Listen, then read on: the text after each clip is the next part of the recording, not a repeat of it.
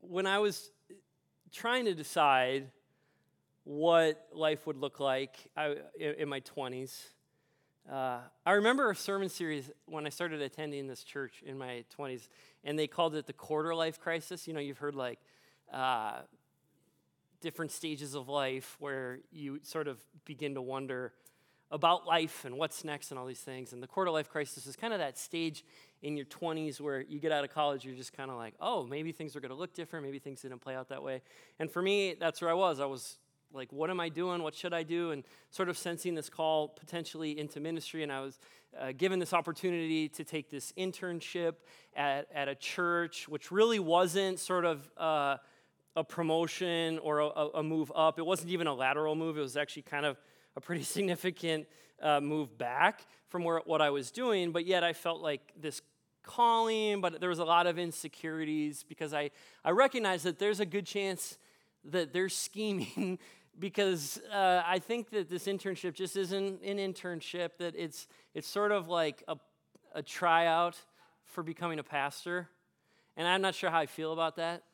Because I don't know if I want to be a pastor. I don't know if I want to work in a church. I certainly, at the time, felt like I wasn't qualified, and there was a lot of insecurity, and yet here's this opportunity in front of me. So trying to decide, what do I do? And not really feeling like I knew. Like there wasn't confidence in which direction to go.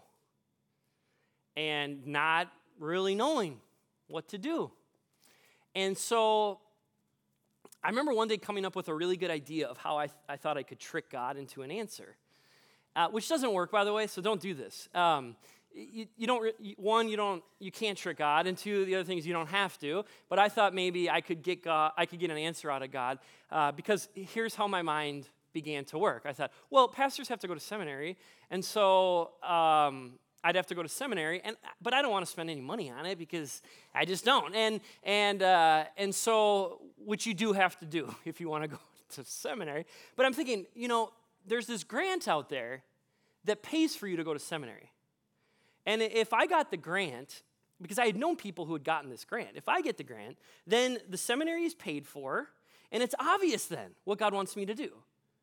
Like that's how I can get his yes or his no, is by getting the answer to this grant, because if I get the grant, I'll go to seminary, and if I'm going to seminary, I'll become a pastor, and then I know, like I have it all figured out. And I applied for this grant, and I received a letter, and I opened it up, and it read something along the lines of, Dear Aaron Sorensen, we're sorry, but you were not chosen for this grant. And I remember where I was as I read that. I remember how I felt. It was a feeling of rejection. It was a feelings of sort of sorrow. Like, okay, I guess this isn't the plan. This isn't what I'm supposed to do. And a feeling of kind of wanting to run away because I wasn't happy with where I was at, and I now had no idea where to go. And I just wanted to get out. So I did. I had a friend who lived in Colorado. I got in my car, and I drove to Colorado because I didn't really want to look at it anymore. I didn't want to live in the rejection, the insecurity, the fear, the sadness, and the sorrow. And running away felt like a good move. And ask the question, well, what's next? How many of you can relate? I would think every single person watching, every single person listening here has these moments in life where we think things are going to go this way. We dream about life going this way. We even work hard for life to go this way. And then things shatter. Things change. Things happen that we didn't plan for. And we are shook, wondering, is this God's plan? What's next? What should I do? And the story that I want to read for you guys this morning is two people who've been shook. They thought that life was going to go one way. They thought that Jesus was the Messiah. They thought the Messiah would look like this. And now he's dead. He looks nothing like a king, and he's dead. So what now? This is out of the book of Luke. It's entitled On the Road to Emmaus. And it says this: Now that same day, two of them were going to a village called Emmaus, about 7 miles from Jerusalem. They were talking with each other about everything that had happened. Let's just quickly pause right there. On the same day, we're talking Easter Sunday, we're talking Resurrection Sunday, we're talking about the day that Jesus is not in the tomb, and he's alive, he's resurrected, but you have these followers, these disciples, who on that same day have left Jerusalem, and they're on their way to a village called Emmaus. And they say, as they talked and discussed these things with each other, Jesus himself came up and walked along with them, but they were kept from recognizing him. He asked them, "What are you discussing together as you walk along?" They stood still, their faces downcast. One of them, named Cleopas, asked him, "Are you the only one visiting Jerusalem who does not know the things that have happened there in these days?" "What things?" he asked. "About Jesus of Nazareth," they replied. "He was a prophet, powerful in word and deed before God and all the people. The chief priests and our rulers handed him over to be sentenced to death, and they crucified him. But we had hoped that he was the one who was going to redeem Israel. And what is more, it is the third day since all this took place. In addition, some of our women amazed us. They went to the tomb early this morning, but did not find his body. They came and told us that they had seen a vision of angels who said he was alive. Then some of his companions went to the tomb and found it, just as the woman had said, but they did not see Jesus." So you have these two people leaving Jerusalem on their way to Emmaus, and they end up telling Jesus, not knowing that it's Jesus, that they're downtrodden. They're sorrowful. They had gone to Jerusalem with all of these hopes, with all of these expectations. They could not deny what they had seen or heard. And it had created in them dreams and hopes and excitement about this Jesus who looks like the Messiah. And that in our lifetime, we get to experience the long-awaited Messiah. And they were like everybody else in how they viewed the Messiah. Because everybody missed it. Everybody missed that Jesus was in fact the Messiah, and they missed what the Bible talks about the Messiah and all the clues pointing to the Messiah. They missed that the Messiah would suffer. They missed that the Messiah would die. None of this had been hidden from them. It was in the Scriptures. But they're doing what we do. We don't write suffering and pain into our stories. You don't grow up going, when I grow up, I'm going to have a divorce. Or you don't grow up going, I'm going to have a kid who gets a diagnosis that changes the trajectory of our life. Or you don't grow up going, I'm going to have a kid who has special needs or who is it's just really tough to raise. Or I'm going to grow up and lose my job. I'm going to grow up and struggle with debt and have all sorts of financial problems. I'm going to grow up and have a lot of relational problems. We don't write this stuff into our stories, and in fact, we see it play out in other people's lives, but there's still something in us that go, well, that's not going to be my story. When in fact, it is our stories. They end up being our stories. And what these two are doing is what we do. We dream, which we should, and it's great.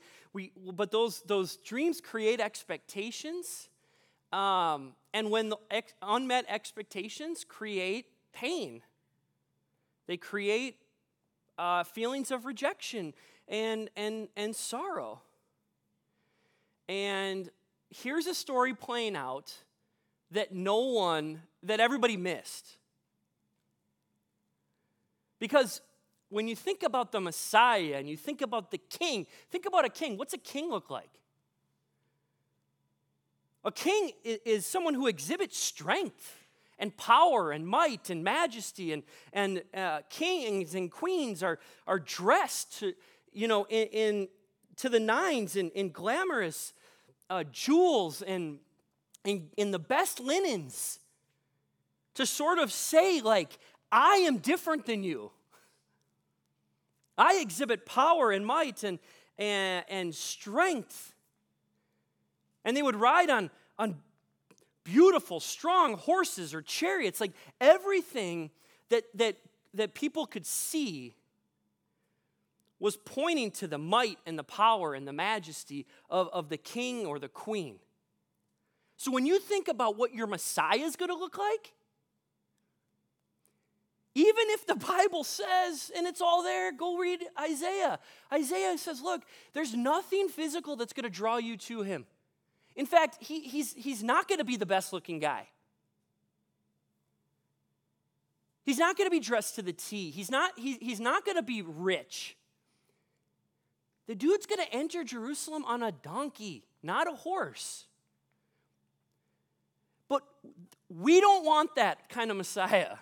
We don't want that for a king.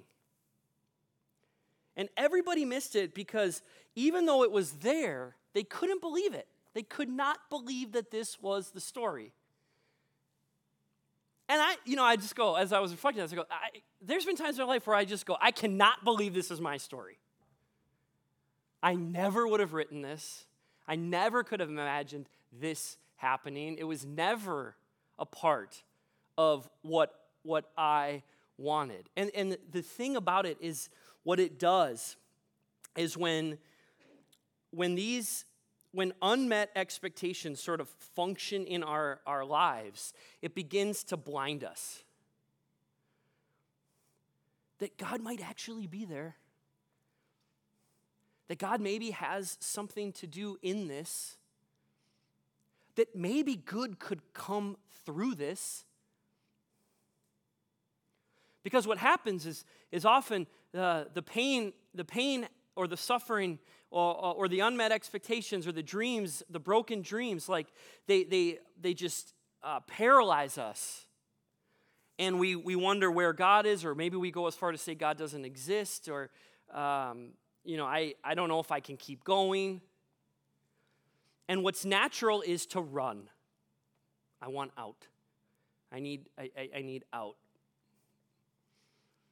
And that's what I did. In my rejection, I don't want to look at it. I don't want to look at the truth. And I can't see that maybe God could still do something here. And this is what we see these two travelers.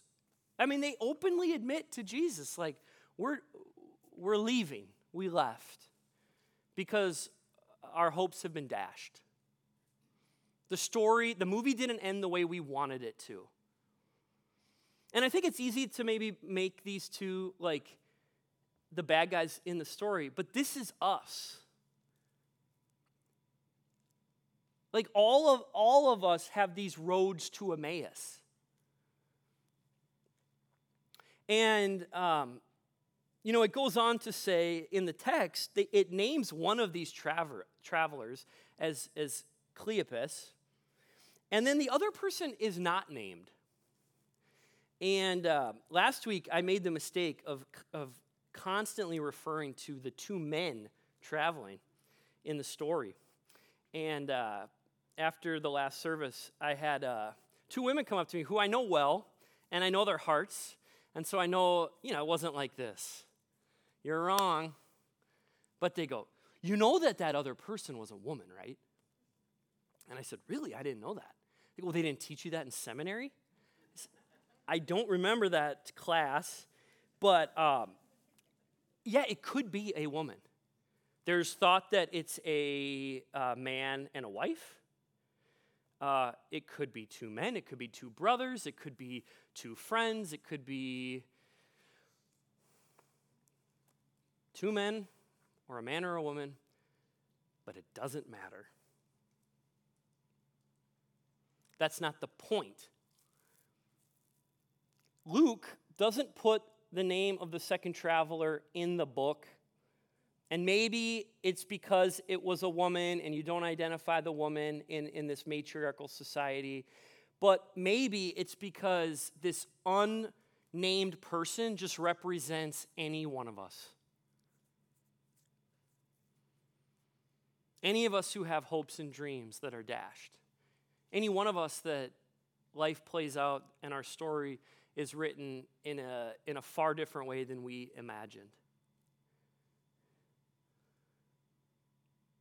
The reality is all of us find ourselves on these roads to Emmaus. And it's not that it's not figuring out who the person was. And you know, I said to this person who told me this, I go, you just made the point for me, my whole sermon. I said, sometimes we get so hung up on things that don't matter or things that aren't right.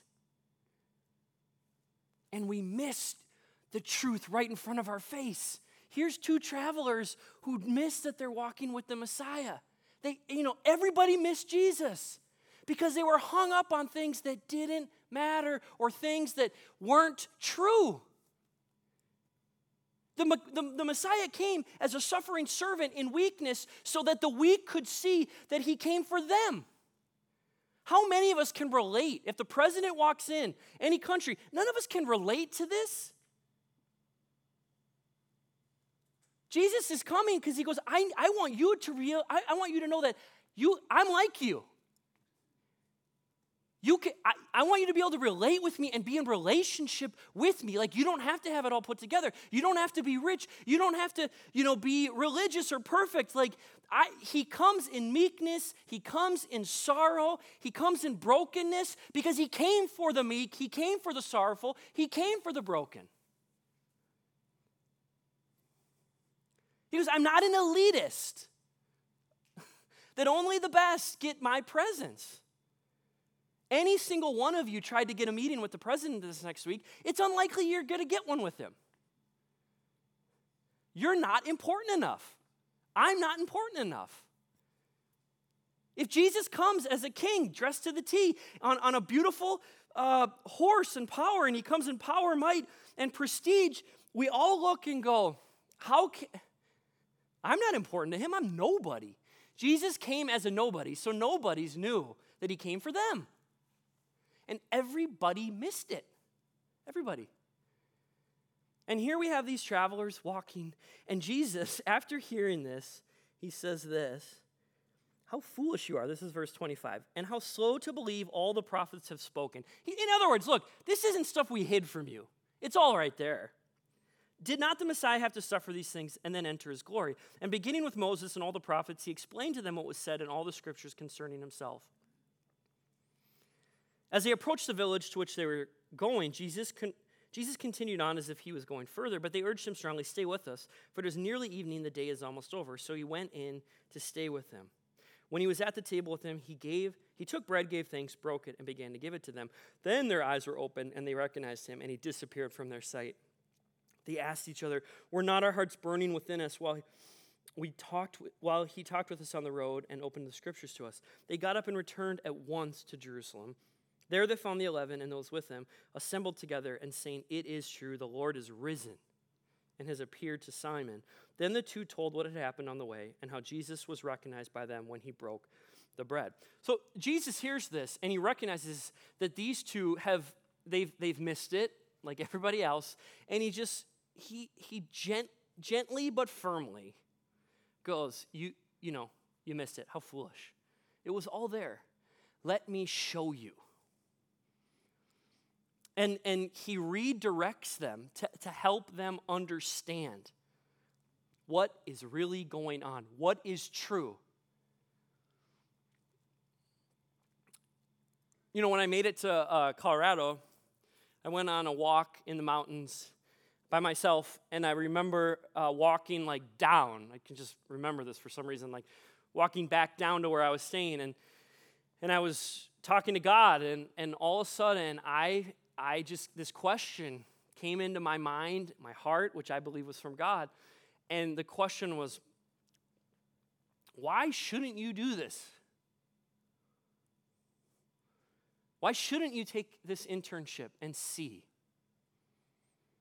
And up until this moment, I had only been asking the question, why should I?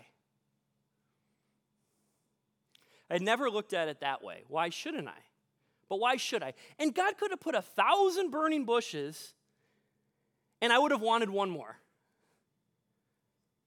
To go, are you sure? And, like the insecurities and the fear, like the power that can have over us, and how it can blind us, is real. And no matter how many times God might have put like a burning bush there to tell me, do it, I always wanted more. I always needed more.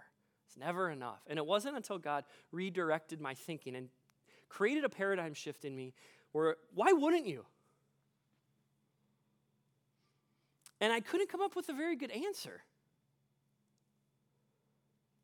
And it was that redirecting to see things different, to look at my circumstances, to look at the rejection, to look at the insecurities and the fear, just a little different, that I was able to go, I'm gonna do it, because I want to follow Jesus. As insecure and as terrified and unprepared I am to potentially become a pastor, at the end of the day, I want to follow Jesus.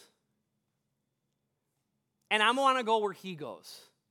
And if this is where he's going, he must know something that I don't. And despite how I'm feeling, I either trust him or go with my feeling here and just run. And obviously I'm here, so you kind of know how the story played out. And it was so, like, I think about things and I go, it would, if I could have got God to give me the answer. I get I get that grant. I go to seminary, become a pastor. Like, this was my plan and how I want it, and it's super clean. Just love it. Just boom, boom, boom. Type A. I like it. Just one. I got it. We just check things off. That's what I like. And now I can look back and I can see, there's a lot of ups and downs. The path was never really straight, but ultimately, that rejection letter, not getting that grant, it didn't stop God. The first church I went to died. Not a great first experience. I wanted to quit. That didn't stop God. Went and planted a church the first summer. There was like 20 people there. I just walk away here. This is awkward. This thing's dead, and just chalk up a second death thanks to Pastor Aaron. Maybe I'm not cut out for this. That church is alive and well. And what God did in the church that died, no one can ever rip that away. It happened. And sometimes things don't last forever, and that's okay. But I ended up here, and God's done things, and I can see now, but I had no idea then. No idea. The only thing you can do is to just keep following Jesus despite what you see or what you feel, or give up.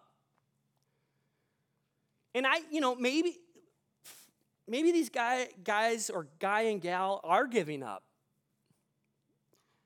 But let's say they are. Let's say they are, and they're deserting it. Because I think it is interesting that they leave on the day, and they'd heard rumors of resurrection, and the body's not there. Like, wouldn't you want to stick around and sort of see how this plays out?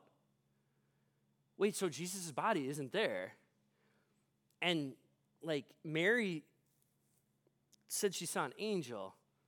And Mary actually said she talked to Jesus. See ya.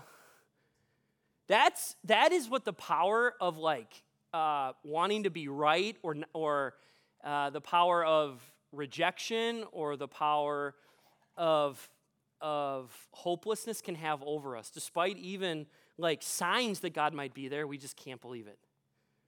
So let's say they are deserters and they give up. Who does Jesus meet with on their road out as they run away? These two. It's this beautiful picture of God's grace. Because these two travelers have done nothing. In fact, why doesn't Jesus show up to the 11 first? At least they stayed in Jerusalem. At least they didn't bow out. You know, shouldn't they, like the 11, they're not perfect, but they're not as bad as these two. But here again is this amazing example of Christ and his grace and compassion and mercy and love. That these two travelers, even in their leaving, he meets with them. They don't do anything to deserve it. So, you know what? In your roads to Emmaus, it's not fix it, figure it out, change it, become a better person, get your life together, become more holy or more religious. That's not the invitation here. The invitation is to walk with Jesus. Say yes. Because all that these two travelers do is this person comes and they agree to walking with him. And all they do is they walk with him and they chat, they talk and they listen.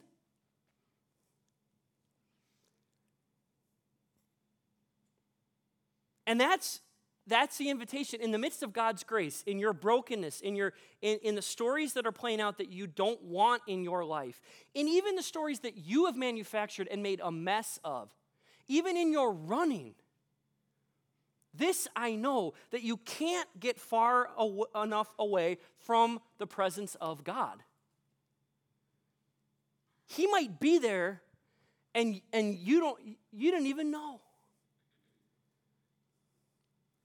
The invitation and the response from us is to not fix it or be better.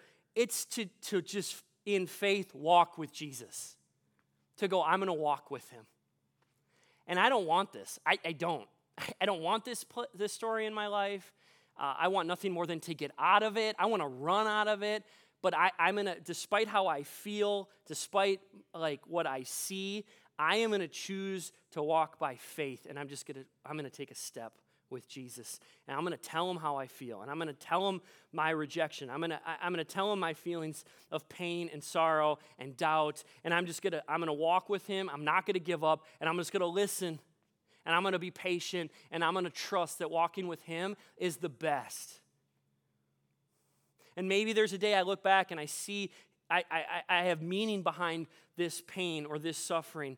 But maybe I look back and I still don't have meaning, but I have peace. You know, I keep that rejection letter for two reasons, and I read it every so often. Why? So I can first remember that life doesn't always go the way that I had thought or planned or orchestrated. And despite that, it does not mean that God is not there, and it does not mean that God is done with me. When that rejection letter to me years ago, it signified that God was done with me and the potential of me being a pastor. That's what it signified. Was that true? Obviously not. But that's what it felt like. But now I look back with that letter and I realize, like, when despite the circumstances and things playing out, and despite how I'm feeling, I can look back and see that nothing can get in the way of the plans of God. No work of man. No rejection by this place.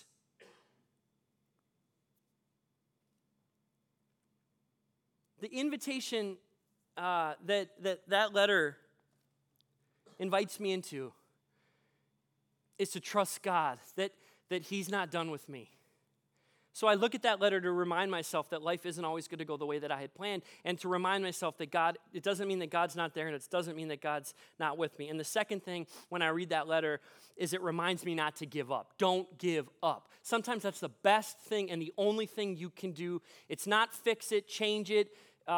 It's just don't give up. Keep going. Keep trusting. Keep following. Despite how it feels, keep trusting and walking with Jesus. And that's what I want to leave with you this morning. On your roads to Emmaus. On your roads where you're running away, know that Jesus might just be there with you. And are you willing to sort of humble yourself, to open your eyes to see that he's there, despite maybe your bad choices, your sin, your natural reaction to run. But to also see that he loves you, he's there, and he wants to help redirect you. Maybe to see your circumstances a little different, to see that maybe there is hope. Even though I didn't want it to play out this way, it doesn't mean that God can't use it, or God's going to waste it, or that there isn't a light in the midst of this darkness, because that is the resurrection. This is what the resurrected Christ offers to us today.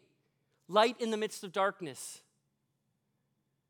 When he defeated the death, it means every little death you can experience in this life, he can resurrect.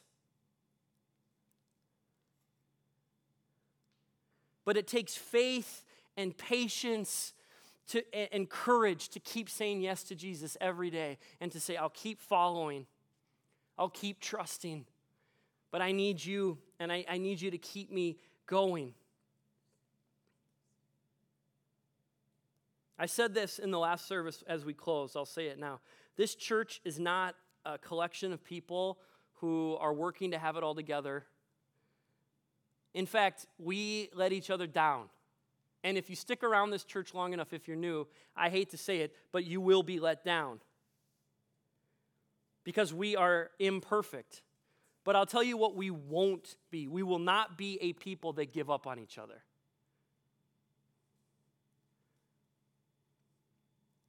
We will be a people that continue to spur one another on, to pray for each other, to watch kids when people need, a break, to give meals when people don't have the time and are struggling to make sense of things, to be a place where we pray for one another, a place to go, I will carry you if I have to, but I ain't going to let you stop or give up.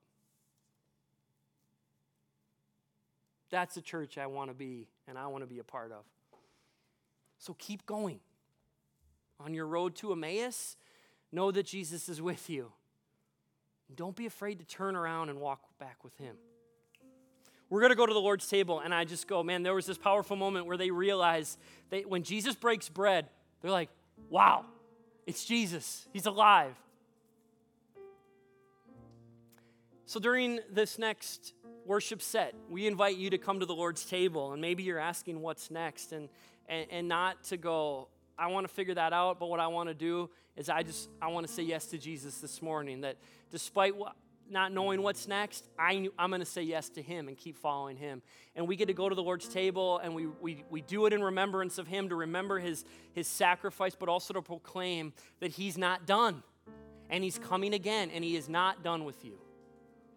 So if you're a Christian, someone who has committed to following Jesus, we invite you to come to the Lord's table. You can come up front, be served. If you want to go to the back, you can go to the back. We have a gluten-free station in this corner here for those of you who need that. But let's go proclaiming that Jesus is not done with us, that he's defeated death, that whatever's broken can be healed, whatever's dead can be brought back to life. That's what we get to do when we go to the Lord's table. Let's claim that truth. Let's stand together. Lord Jesus, we thank you that you're not done with us. We thank you that despite our weakness, our sin, our failure, you work in us and through us. And we come now to your table and we proclaim that you are alive, you are the resurrected Christ, and we proclaim that you are not done Despite what we see happening in this world, despite what we see happening in our lives, despite all the darkness, pain, and suffering, you are not done, and there is hope for all mankind forever. We thank you, Jesus, and we cling to that truth. In your name, amen.